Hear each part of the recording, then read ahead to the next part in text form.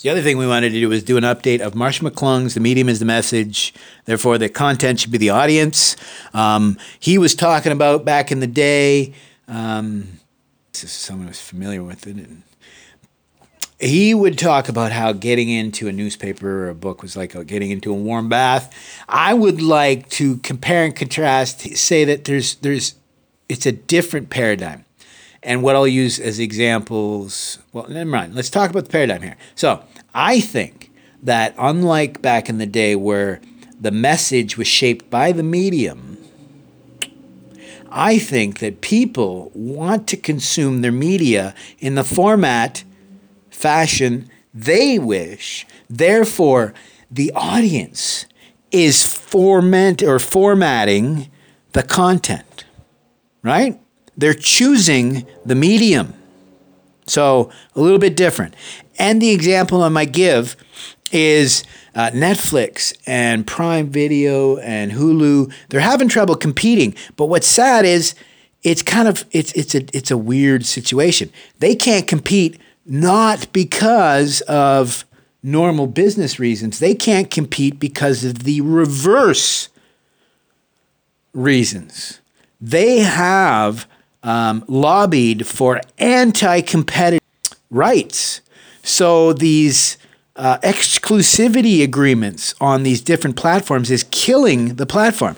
So the rise of streaming services was one, people wanted to consume their media in the format they wished, and two, people were tired of paying cable services, again, in one single format, paying these cable formats, and again, think about this, the nightmare that was cable, and the cable fought against PVRs, fought against people fast forwarding through advertisements. So instead of innovating, these companies just fought and put their money into fighting the consumer, fighting the audience, right? The audience is telling you, we want to watch this in a format that pleases us, but no, we don't feel you have that right. In fact, we're even going to take you to court over it instead of innovating.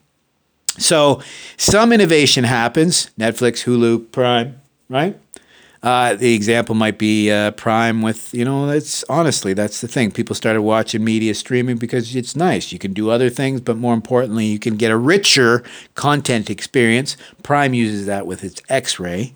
But my point was, they've actually ruined it because instead of it being a proper business-based competitive environment where, okay, someone wants Hulu because they like their app better, or Netflix because the high-quality streaming or what have you, or the old, the larger catalog, whatever it might be. What it's ended up being is these region blocks separate from everything else, but you have these locked-in content, or we have these limited availabilities, or, when we're talking, the thing that I'll do is, instead of talking about what's killing these streaming services is the, what do you call it?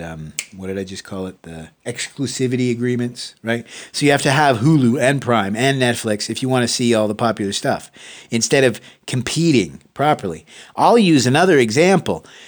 It costs almost nothing for these streaming platforms to support classic films and or TV, but they don't, right?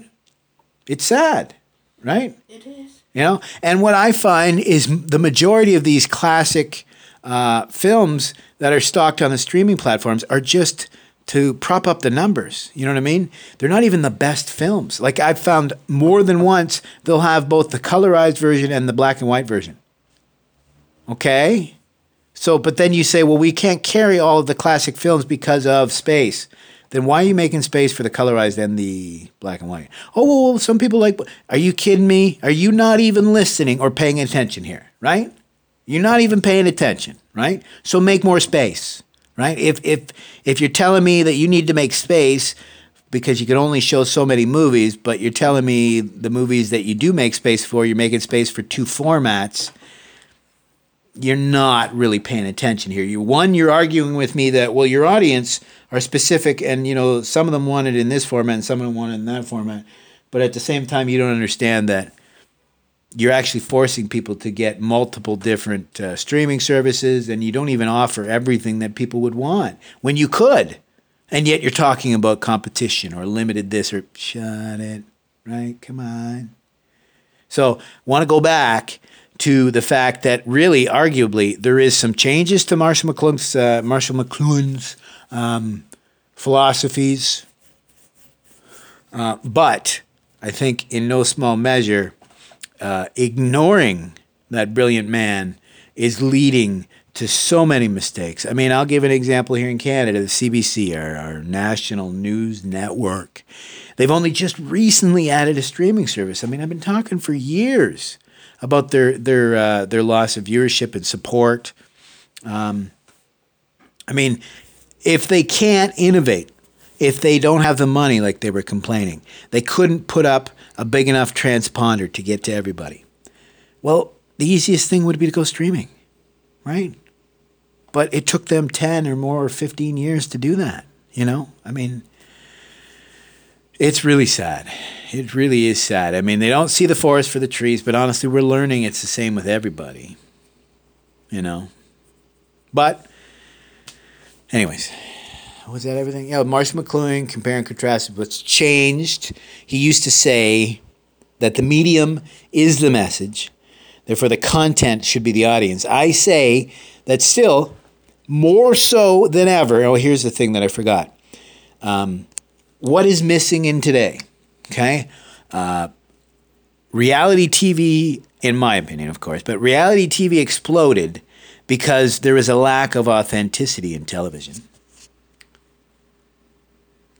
Second, reality TV is stagnated because it's become scripted and fake. YouTube and all these other streaming sites, and I mean, they argue about the alternate media and stuff. It's not. It's just people looking for the content that they want. They want authenticity. And if Marshall McLuhan was right, the content should be the audience. So an example I use, and of course it'll be misconstrued, the example I'll give is when the commercials are filled with these mixed families that are near impossible, right? Where they have a kid of every race and creed, and the parents are mixed race, and they're living in this giant home, and you know what I mean? It's just weirdness. I mean, it's not the audience. Or the news, I mean, it's just about stuff that is only of interest to a small portion, or if it's just completely one-sided or jaded, or it's just vapid or hollow or empty, or I mean, there is so much. So the issue is not so much the rise of fake news or the death of journalism. It just has to do with the death of authenticity and the death of choice. So Marshall McLuhan was right that the message was shaped by the medium. I posit that the death of media today will be that we're missing the fact that the content is more important than the medium, right? Newspapers crying, records crying, the movie industry crying. We can go back to a non-competitive lawsuit that happened. It was Paramount v. the People or something, where Paramount Pictures was doing exclusivity agreements in movie theaters. The exact same thing we're dealing with today. You know what I mean? Same as bias in our media.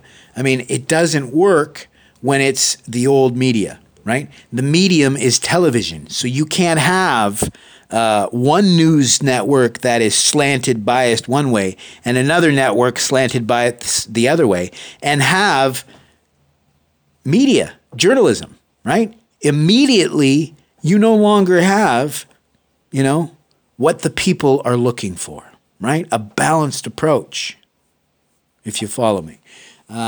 It gets a little more complicated than that, but that's something that I'd like to look at, is that Marshall McLuhan's philosophy can actually be brought back up and looked at again. So there's 10 minutes. We'll call that now 10,